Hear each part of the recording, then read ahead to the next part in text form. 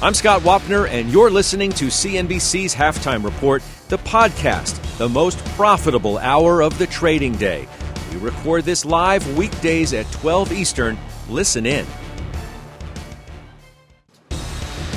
Carl, thanks so much. Welcome to the Halftime Report. I'm Scott Wapner, front and center this hour. Simple question surely every investor is considering right now. Should you buy stocks or beware them? We'll debate that with the investment committee. Joining me for the hour today, Jenny Harrington, Jim Lebenthal, Josh Brown, and Pete Najarian. He's the co-founder of MarketRebellion.com. It's good to see everybody. Take a look at stocks. A surge in equities today. There you go. Pretty much highs of the day. Dow 612, almost a 2% gain.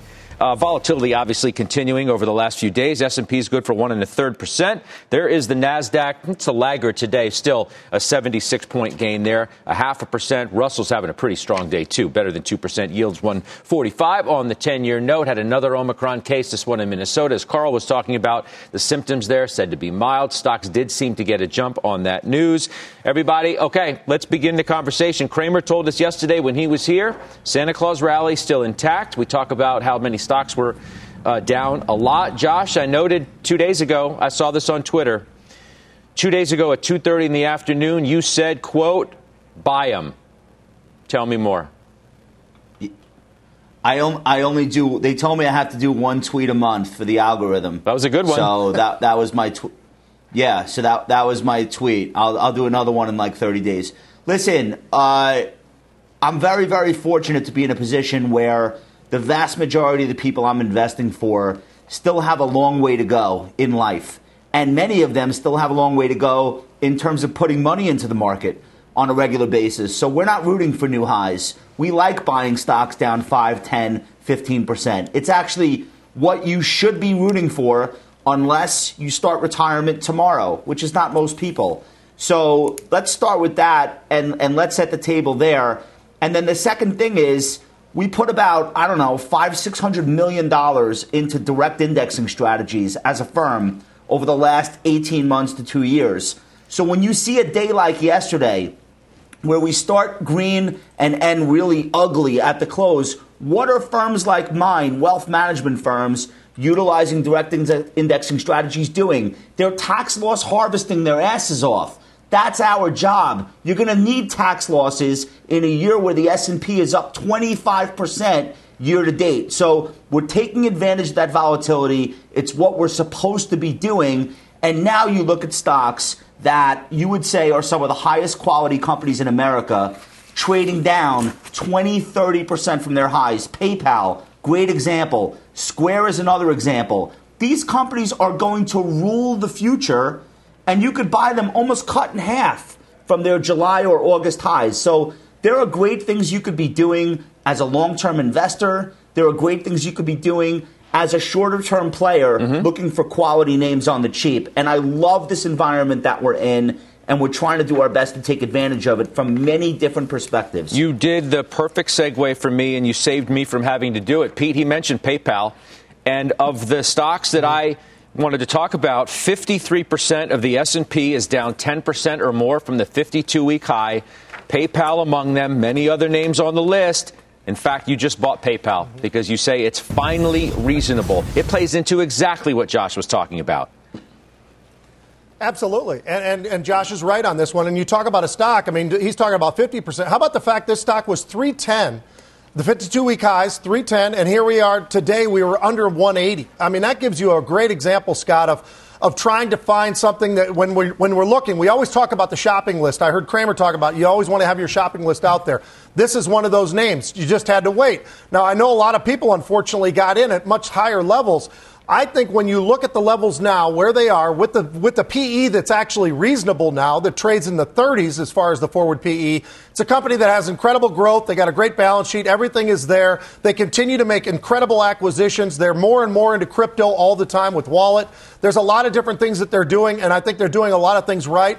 They have obviously got that Venmo piece that was huge. So there is so many different pieces of this company that I think it makes sense today. And when I looked at it over the last couple of days. I've been watching it for a while now, waiting to see when does it look like a good opportunity. And today was the opportunity. And part of that was stock is sold off again today, early at least. It was down there at near 179.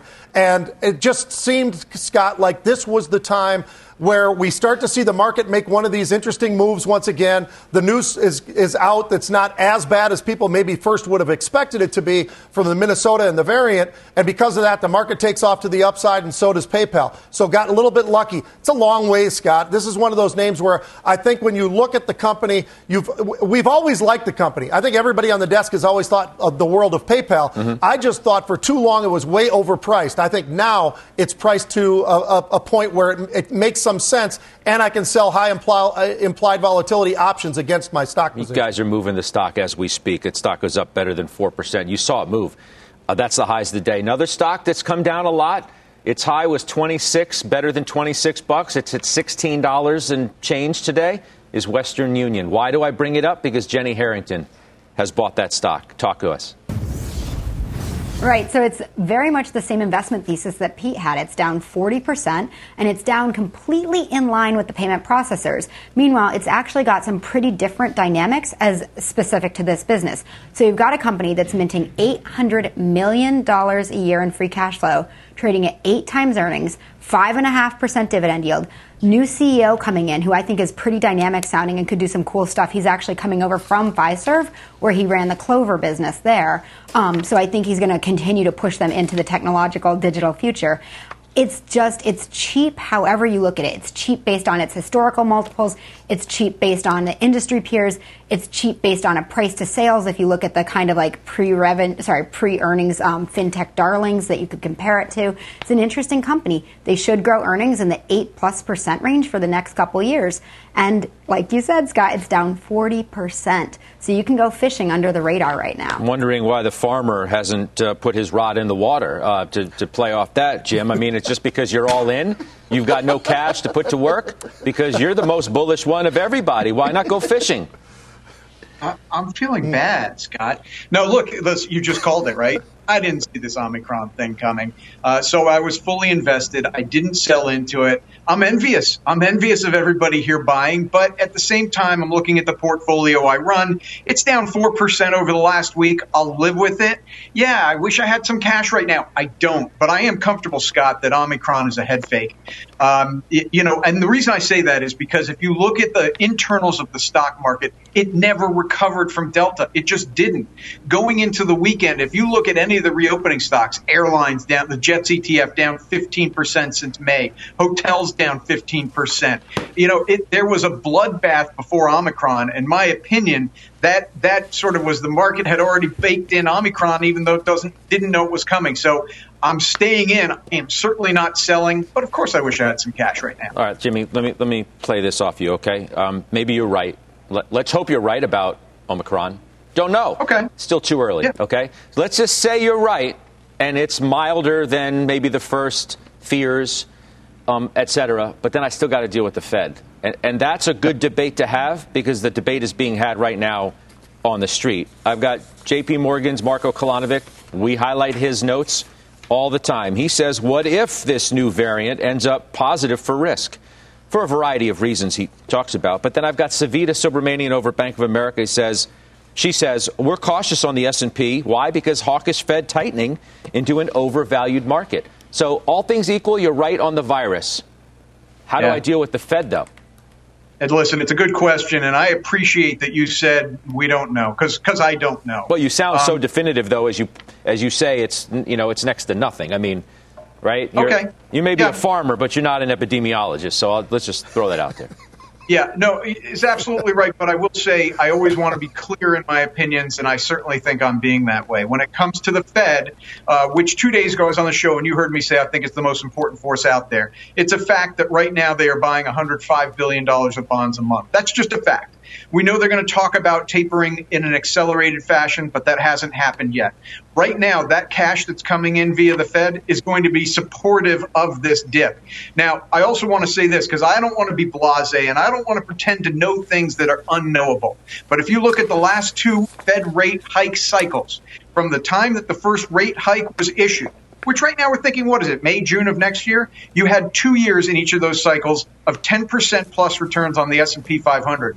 When the Fed gets aggressive, it doesn't immediately tank the market. What it does is increase volatility, but the markets still go up, and I expect that's what's going to happen now because economically, things look pretty good. Atlanta Fed now, GDP is 9.6% for this quarter. Yeah, I got you on that. But, Jenny, I mean, let's assume, all right, that the Fed's on this new schedule, if you want to characterize it that way. Let's say that we think rates are going to move up accordingly as a result of all of that. So multiples have to re-rate. Right? How can you have the same multiples you have today in a different rate environment? It's just not possible. I think you can't. But I'm going to try to bridge Jim, Savita, and Marco right now, which is I think that you can be all in. And I think that you can also manage to what the Fed's doing, but you need to do it cautiously. And you need to kind of channel that Savita part, which is cautious. So think about the S&P 500. You have 8 stocks that make up 30% that are trading at 29 times earnings. You have 492 companies that are trading at 17.7 times. Western Union, for example, trades at 8 times earnings. You know, I bought that Star Bulk the week before. It was trading at 5 times earnings. You can be all in, but you need to be very careful with what you own. And what I think you should not own is you should not own long duration growth assets because they are overly sensitive to rising rates. So I think if you want to be all in because you're a student of the market and you know that market timing is going to bite you in the you know what, right? And you want to, and you are like me and Jim and you say, hey, this smart move is to stay all in if I'm long term. You want to do that? You just need to be careful with your portfolio. And you need to own things that aren't trading at 29 times, that don't only have 2 to 3% earnings growth or no earnings. You need to own things that are trading at 10 times, 15 times, 8 times, that have 6, 7, 8, 10% earnings growth. I don't know. That's how you get your cake and eat it too. I don't know if that's necessarily true. I mean, Josh, maybe I can own something that's 3 million times or whatever, because look at Snowflake today, for example. You look at high multiple cloud stocks, and today they're giving you every reason, even with their high valuations, to own them. CrowdStrike, Okta, Snowflake. What do you make of that? Well, they have great earnings, but to Jenny's point, there has been a multiple contraction in software, and I don't know that it's over yet. So you've had companies with outstanding results. CrowdStrike's a great example, but Wall Street has already told you in advance, we don't care how great those results are. This stock is not going to sell where it was selling if the cost of money is rising, if the risk-free rate is going to serve as any kind of competition for these assets. Now, I happen to think there's a little bit of a clown show going on with people taking Powell's words at face value and actually believing that he could do something like double the pace of the taper. If that's what you honestly think is the new base case, I don't know what ball game you've been watching. I doubt the taper will be sped up, and if it is, I doubt it will happen in meaningful amounts. He can't do it. Don't forget where terminal levels for rates were in the last rate hike cycle in 18. He tried to get to 2%. He ended up inverting the yield curve, okay? So if your base case is that all of a sudden Powell's going to turn into this hawkish, inflation-fighting Paul Volcker figure, you really should not be managing your own money. You should give it to somebody else because that's not where this is going. And if you're also worried about Omicron becoming this horrific thing, then the Fed is out of the picture. They're doing nothing. There is no taper. So I don't know if I agree with Jenny that you can't own any companies that have long duration cash flow expectations or any higher multiple names. I think like in most cases, you want to strive for a balanced portfolio. You want companies that are cheap, of course, and I think you could find them in financial services and energy, but I also think you want growth. Because if we're going back to trend growth, which I think is likely, the high growth names are always going to have a bid, right? So, yeah, you want to pick your spots, of course. But I think you want to have both in your portfolio and not think that you know what the regime ahead of us is definitely going to be. That's a very tough game to play, as hard as it is to time the overall market. Go ahead, Jenny. Okay, thanks. So I want to be really clear. I agree with you, Josh. You don't need to not own any high multiple names. But if you do own a high multiple name, you have got to have the earnings growth to back it up. So I don't think you should be buying something right now that trades at, say, 50 times earnings and only has 3, 4, 5% earnings growth. It's not the way it was last year. You cannot use the broad brush. You can't say I'm going to buy what Edgar Denny calls the Mag 50 times sales? You can't buy.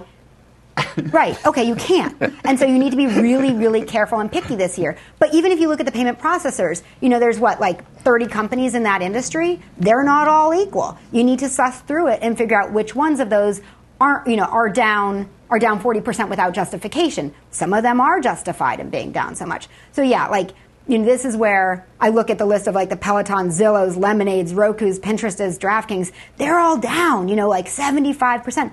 I don't think that many of them are going to recover because they do not have the earnings growth to have supported what the previous multiples, if they even had one, were. So you need to be careful. Those are interesting words. You don't think a lot of those are going to recover. Oh, you do agree? You don't think a lot of those stocks that are down a lot that you just mentioned aren't going to recover? No. A lot of those just had the best year they'll ever have in their lifetime. There's never going to be a better environment than what Zoom and Peloton. Never, literally never. It will never be as good as it was from March to March. No, but some can be good. Some can be better than others, right? The way we work may arguably be changed forever, not to the degree that it was a year ago. So a Zoom may have a better prospect in whatever the new environment is relative to, say, I'm just using this as an example, a Peloton, which was maybe a once-in-a-lifetime moment for a stock like that. The better example of what you're saying is Peloton versus DocuSign. We are never going back, in my industry, never going back to paper account forms and paper ACAT forms and paper trading authorizations and move money forms that have to be wet ink signature. It's never happening. And last year was an acceleration, not of demand like they're making cars, an acceleration of adoption. And Judge, you're nailing it. That's an example of something where just the way something is done is now permanently altered. Peloton does not have that same benefit. It was an acceleration of adoption, yes, but also an acceleration in equipment sold. You're not going to see another wave of equipment being purchased like that. It's just not going to happen. But then using your example, and it turns out, let me use your example. People like going to the gym. They don't like signing things with a pen. So that's a really good way that you just broke those two things apart. And I think you have to think critically that way. But I'm looking at a DocuSign, for example. The 52-week high is 315. I'll call that. Pete, why can't a DocuSign, because of what Josh said, some things are never going to go back to the way they were before. DocuSign's 233. Why can't it get back? I think that so much was moved to the upside at such an accelerated pace, Scott, that I think we got to find an area that's going to be probably, I don't know if you want to call it more of a normalization, but an area that makes a little bit more sense. I think everything got a little bit out of hand. Everybody went into that, stay at home. Everything that's a stay-at-home stock is going to go shooting to the upside. I said over a year ago to you on this show about Peloton, I said exactly what Josh just said. I said, people want to be social. People will go back to the gyms. They did, and they will continue to go back to the gyms. And obviously, they have to move and shift around as time goes by and as the government makes decisions on masks and all the rest of those things. But I think that the reality is there's a lot of these companies that absolutely, it was bought by everybody, and then suddenly they got that hit. And then when they get that hit, they probably, to Josh's point, I don't know that they ever get back up to the highs that they got to because it was a perfect storm. It was the perfect scenario in a lot of ways. And it kicked it off. These are still great companies. I look at DocuSign and so many more of these companies that were the stay-at-home start companies that now are going to be a big piece of us for the rest of our lives as we go forward. And because of that, I think that they'll do well, but I don't know that they'll ever return to those kind of lofty levels where they were because everybody got over-exuberated about what they were looking for to the upside. Let me ask you this before we take a quick break, and I mentioned your PayPal buy at the beginning of the show, but let's wrap up this segment by talking about some of the calls that you've also done, Pete. Ford, Under Armour, these are all new call buys from Pete. Ford, Under Armour, MGM, Starbucks, and Vistra. Yep. So the most interesting one of the group actually was from yesterday, which was MGM. And I say that because that's part of this whole, reopen trade, right? We talk about the casinos all the time. I like MGM for the reason that they don't have the same kind of exposure that we look for with Wynn and Las Vegas Sands to the Asian markets. I think for that reason, this is a stock that actually can outperform. It already has, and I think it will continue to outperform to the upside. It's well off of its lows as you take a look today. Vegas Sands, Wynn, they're basically on their lows once again, or at least very, very close to that. So I think there are certain names that are going to work in certain areas. I liked when I saw some unusual option activity yesterday in MGM. I think a lot of the names that you just brought up, Scott, I liked them for what they are. Starbucks is a great example of that, right? I mean, everybody was going back and forth about Starbucks. Are they getting a little bit too high, too much in front of themselves? When I see that call buying, I still look at that stock and I say, you know what? They still have so many opportunities for growth, not just here, but internationally. So I like that one as well. Pete, I appreciate that. All right, let's take a quick break. When we come back, today does mark the 20th anniversary of Enron's bankruptcy filing. Jim Chanos began shorting the company a year before the collapse. He joins us next, along with journalist Bethany McLean. She also joins us. She was among the first to raise the alarm bells on Enron. We'll talk to both when we come back in 2 minutes.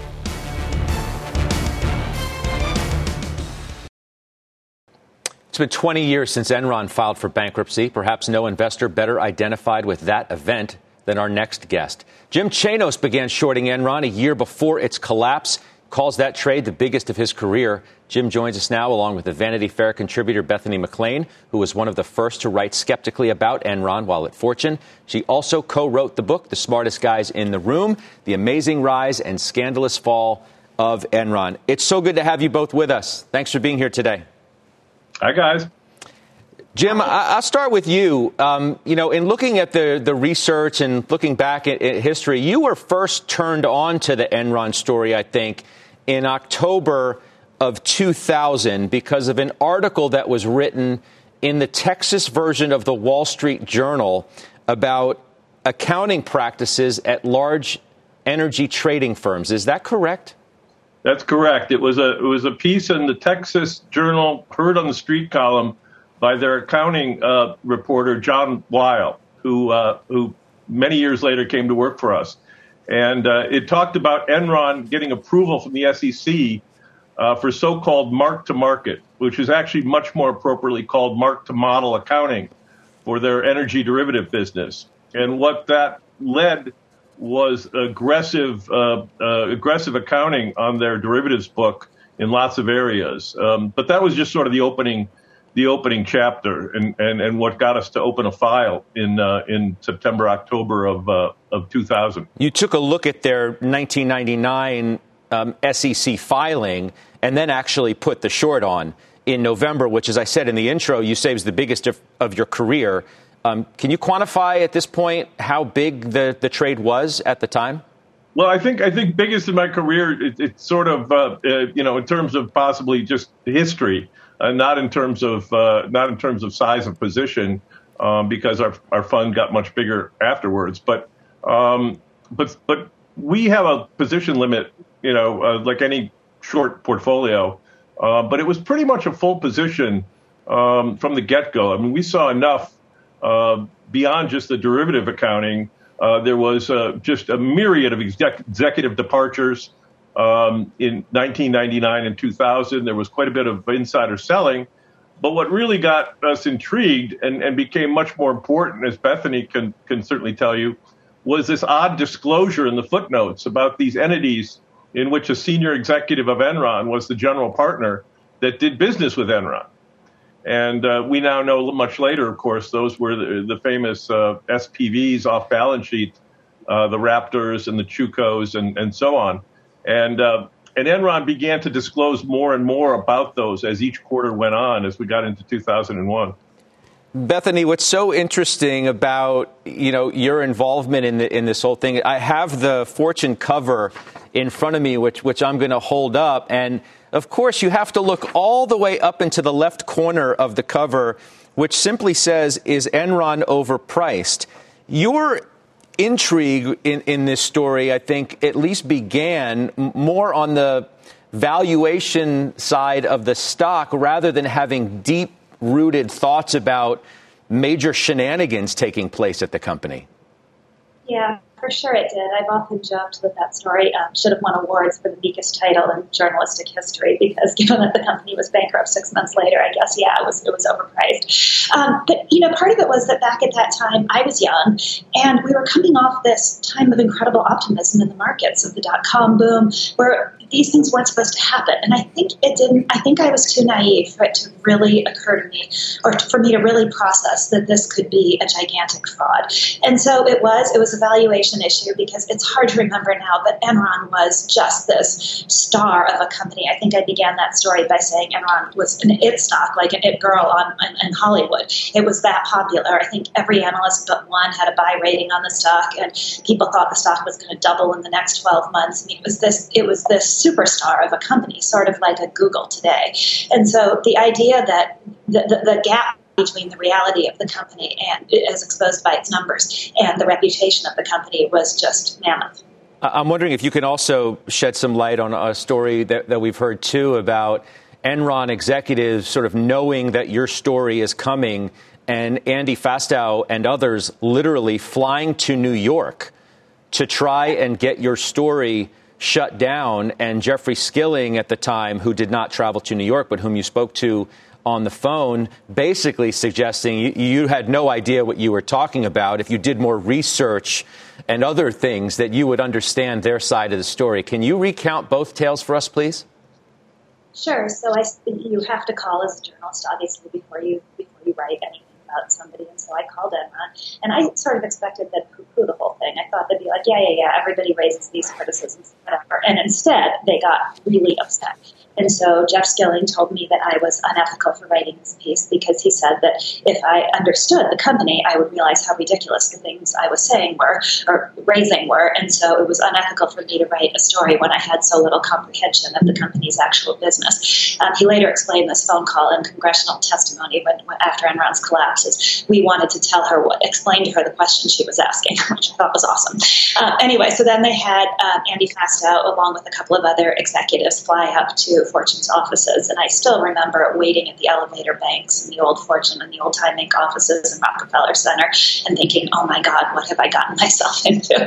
I was terrified, to be honest. And so we sat down with Andy Fastow and these couple of other executives in this windowless conference room at Fortune and went through everything for hours, including these off-balance sheet partnerships that Jim mentioned, and which turned out to be critical to the story, but which I left out of my original piece. The reason I left it out is that, again, I was naive. The accountants and the board of directors had signed off on these partnerships, and I thought, well, this doesn't sound right to me, but I guess it can't be wrong if all the gatekeepers signed off on it. Yeah, that's such an interesting part of the story. Jim, Bethany also mentioned this love affair that Wall Street analysts had with Enron at the time. Not a single one had a sell rating on the stock. As we sort of spin this story forward to where we are today, are we any better today than we were then from a research or a sell side of the story? I don't know. I mean, the sell side is there, primarily to sell ideas to their clients.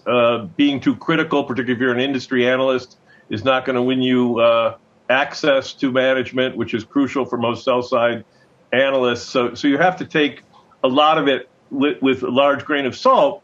It can be insightful. We get sell side research, we read it.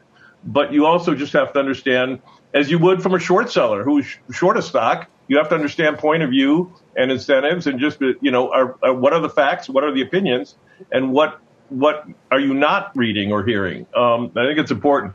One thing I want to mention about what Bethany just said, it's kind of really important to bring the story to today. Bethany came up with a concept that I actually teach in my course on fraud. And it's the concept of what she's dubbed legal fraud. And I think that the vast majority of corporate wrongdoing, both then and now, falls under this umbrella of what Bethany calls legal fraud. And that is basically everything is done by the corporation to the letter of the law. The accountants and the attorneys sign off on the deals, or the accounting, as she mentioned, but yet there's an intent to deceive. And I think that's a really important thing for investors to understand from the Enron story. Everything Enron did literally was pretty much by the book.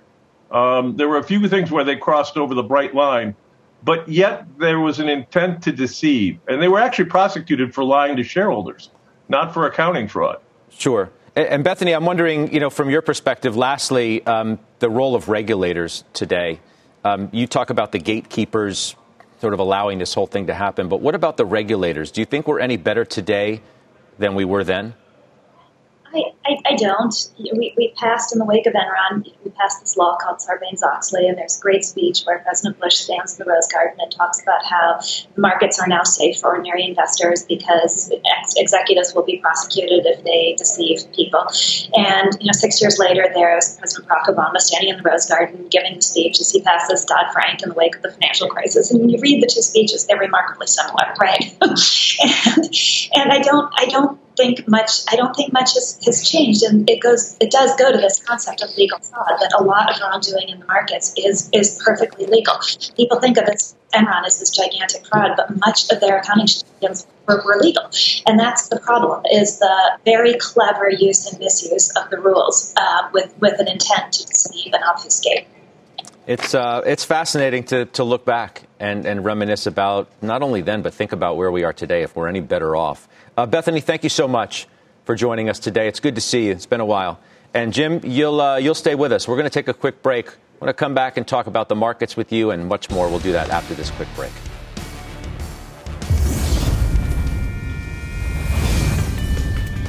Kroger announcing this week it will introduce the first carbon-neutral, cage-free eggs to U.S. customers starting next year.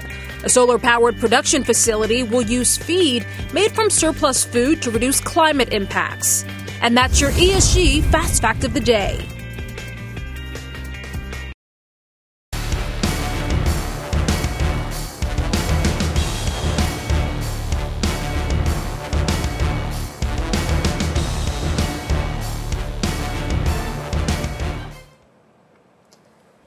Welcome back. I'm Rahel Solomon, and here is our CNBC News update at this hour.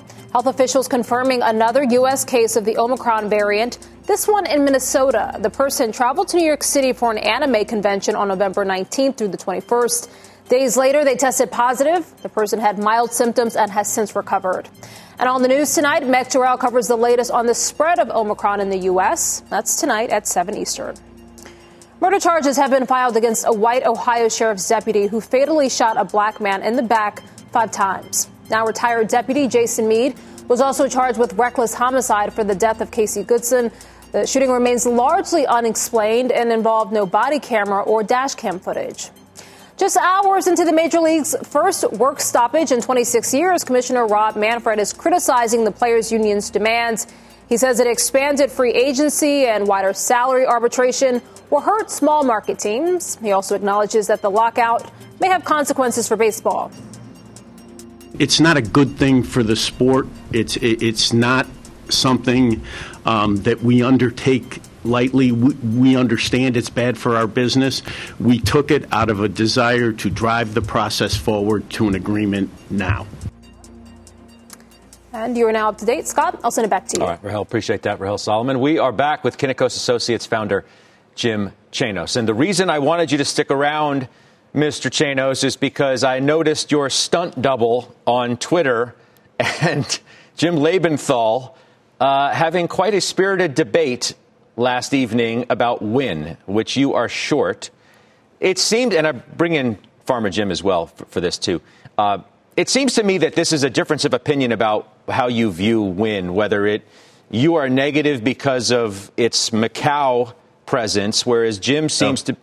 Well, I think this is like a Macau versus U.S. debate. At least it seemed to be on Twitter. Jim, why are you short Wynn? So we do not. Our problem with the Wynn story is that value investors keep basically claiming the stock is cheap. We don't think it's cheap. This is not a call on Macau, although I think Macau is problematic.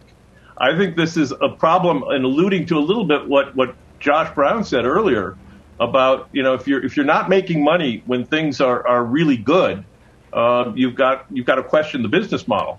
But as it relates to Wynn, a simple analysis would tell us Wynn is not supposed to make money in 2022, earnings per share. It's supposed to make a couple dollars, I think $2.50 in 2023.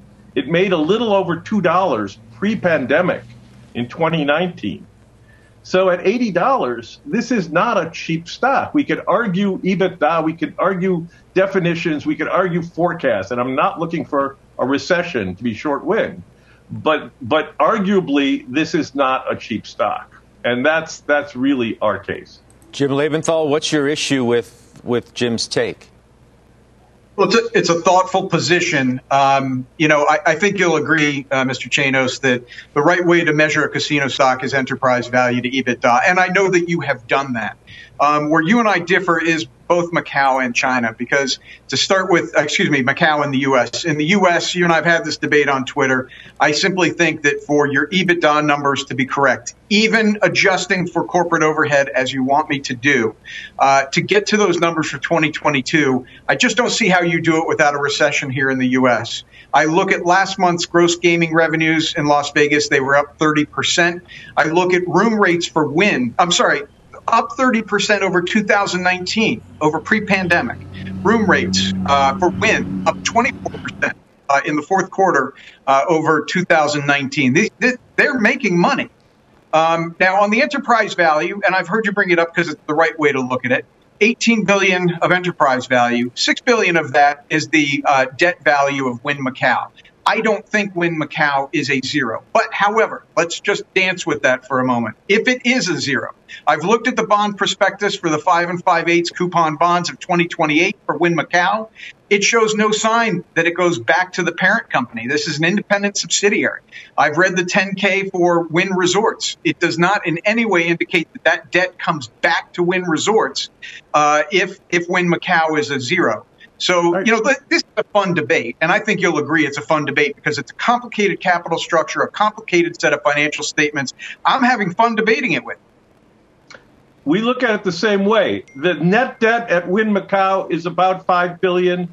The net debt at Wynn Parent only is about $5 billion. With the stock at 80, the enterprise value of Wynn US is about $14 billion.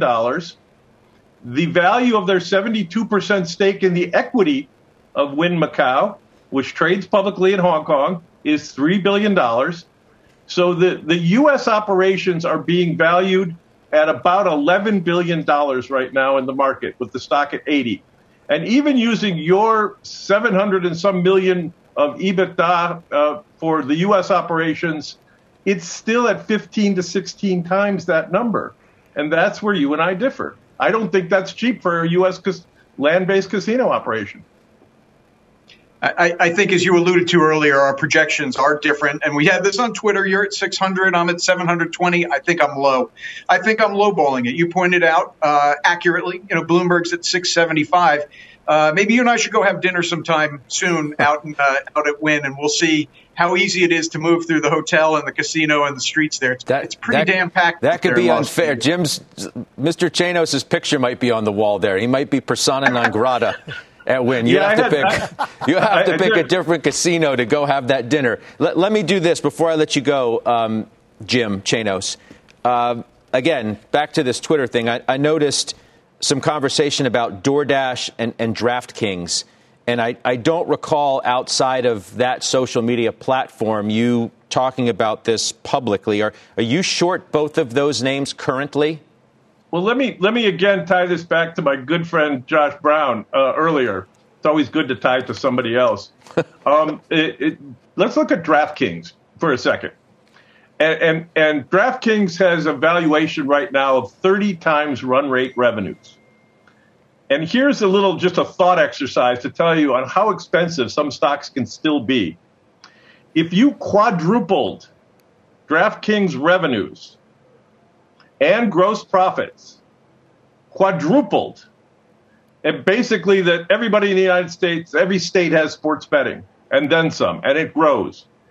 And you take their marketing spend, which is currently over 100% of revenues, you take it to 10% of revenues, which is their target. And you keep the overhead at today's level. You don't add anything. DraftKings would still be losing $200 million a quarter or $800 million a year. That is completely and totally insane. And so you can believe in sports betting, you can bet on football and basketball to your heart's content, but this business model is flawed. And you don't have to take my word for it. You can talk to the FanDuel CEO who was on your network talking about the marketing spend in the U.S. and how crazy it is. But we're giving them their target at 10% of revenues for marketing spend. All of this stuff you see on TV goes away, basically. And the company would still lose money at 4x its current run rate of revenues. It's at 30 times revenues today. That it just tells you just how kind of nuts things got over the past 12 months in some of these high growth names that are getting hit now. Have you been short this name for how can you characterize how long? We've been short this for most of 2021. Okay. And the DoorDash name that I mentioned, too, I think we had spoken in the past about Grubhub. In fact, you may have talked about that at CNBC's Delivering Alpha a couple, two and a half years ago, if I recall correctly. And Just Eat Takeaway bought them and is now suffering for it.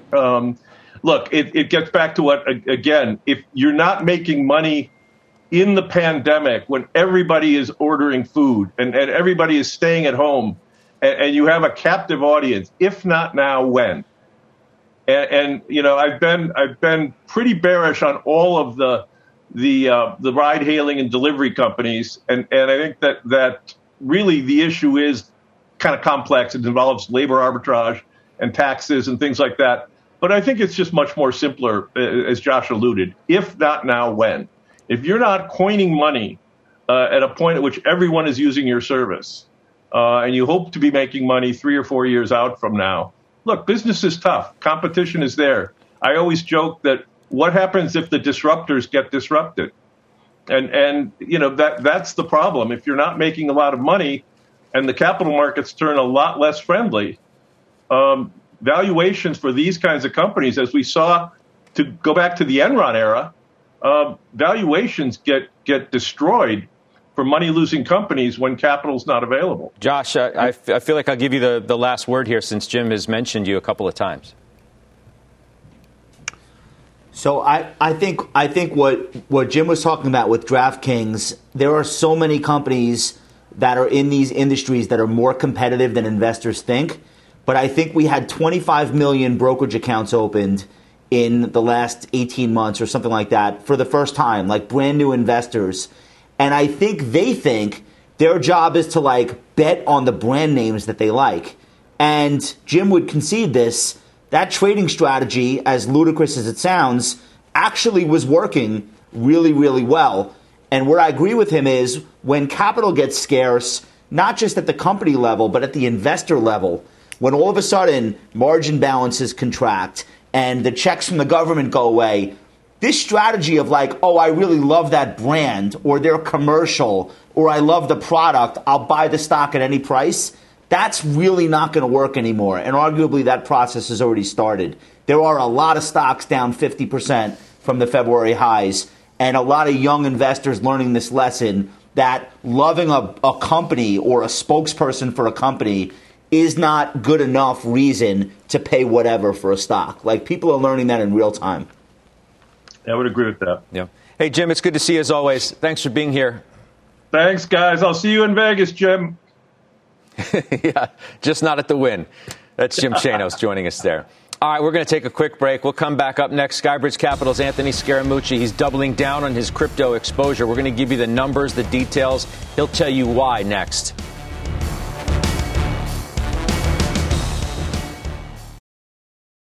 Volatility in the market, not limited to stocks and bonds. As you know, Bitcoin has swung from a high near 67,000 to near 57,000 today. There it is, just under that level. Our next guest, he continues to increase his firm's exposure to crypto. Anthony Scaramucci, the founder of Skybridge Capital, joins us live. Good to see you.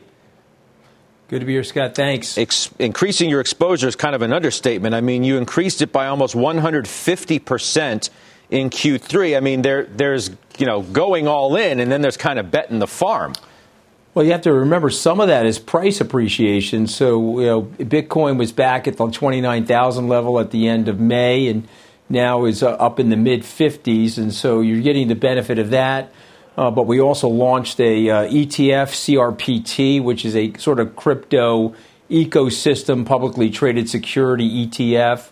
We're about to go to Abu Dhabi next week, Scott. We're going to be launching a $200 million cryptocurrency fund. It'll have some components of private equity and some components of the coins. And, of course, this week down at the Cypher in Miami Beach, we launched on December 1st a $100 million Algorand fund. The Skybridge Research Department thinks that Algorand actually has the opportunity to potentially flip Ethereum. It's faster, lower transaction charges. It's a net negative carbon footprint. And as that community develops, I think we're sitting on with something like Algorand, Google, and you and I are old enough to remember when Alta Vista and AOL were the leaders at the nascent stages of the internet, and they were trumped by Google. And so something like Algorand is something we're putting a lot of money and resources in.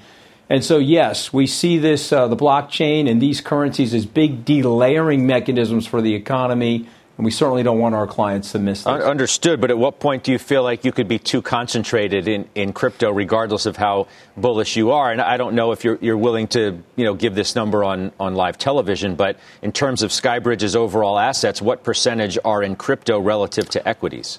Yeah, well, we've got $9 billion in assets. There's about $1.3 billion in cryptocurrencies right now. And different funds vary. Obviously, we have a pure First Trust Skybridge Bitcoin fund, First Trust Skybridge Ethereum fund. So those are pure plays, Scott. But in general, it's averaging anywhere from 10 to 25%, depending on the fund.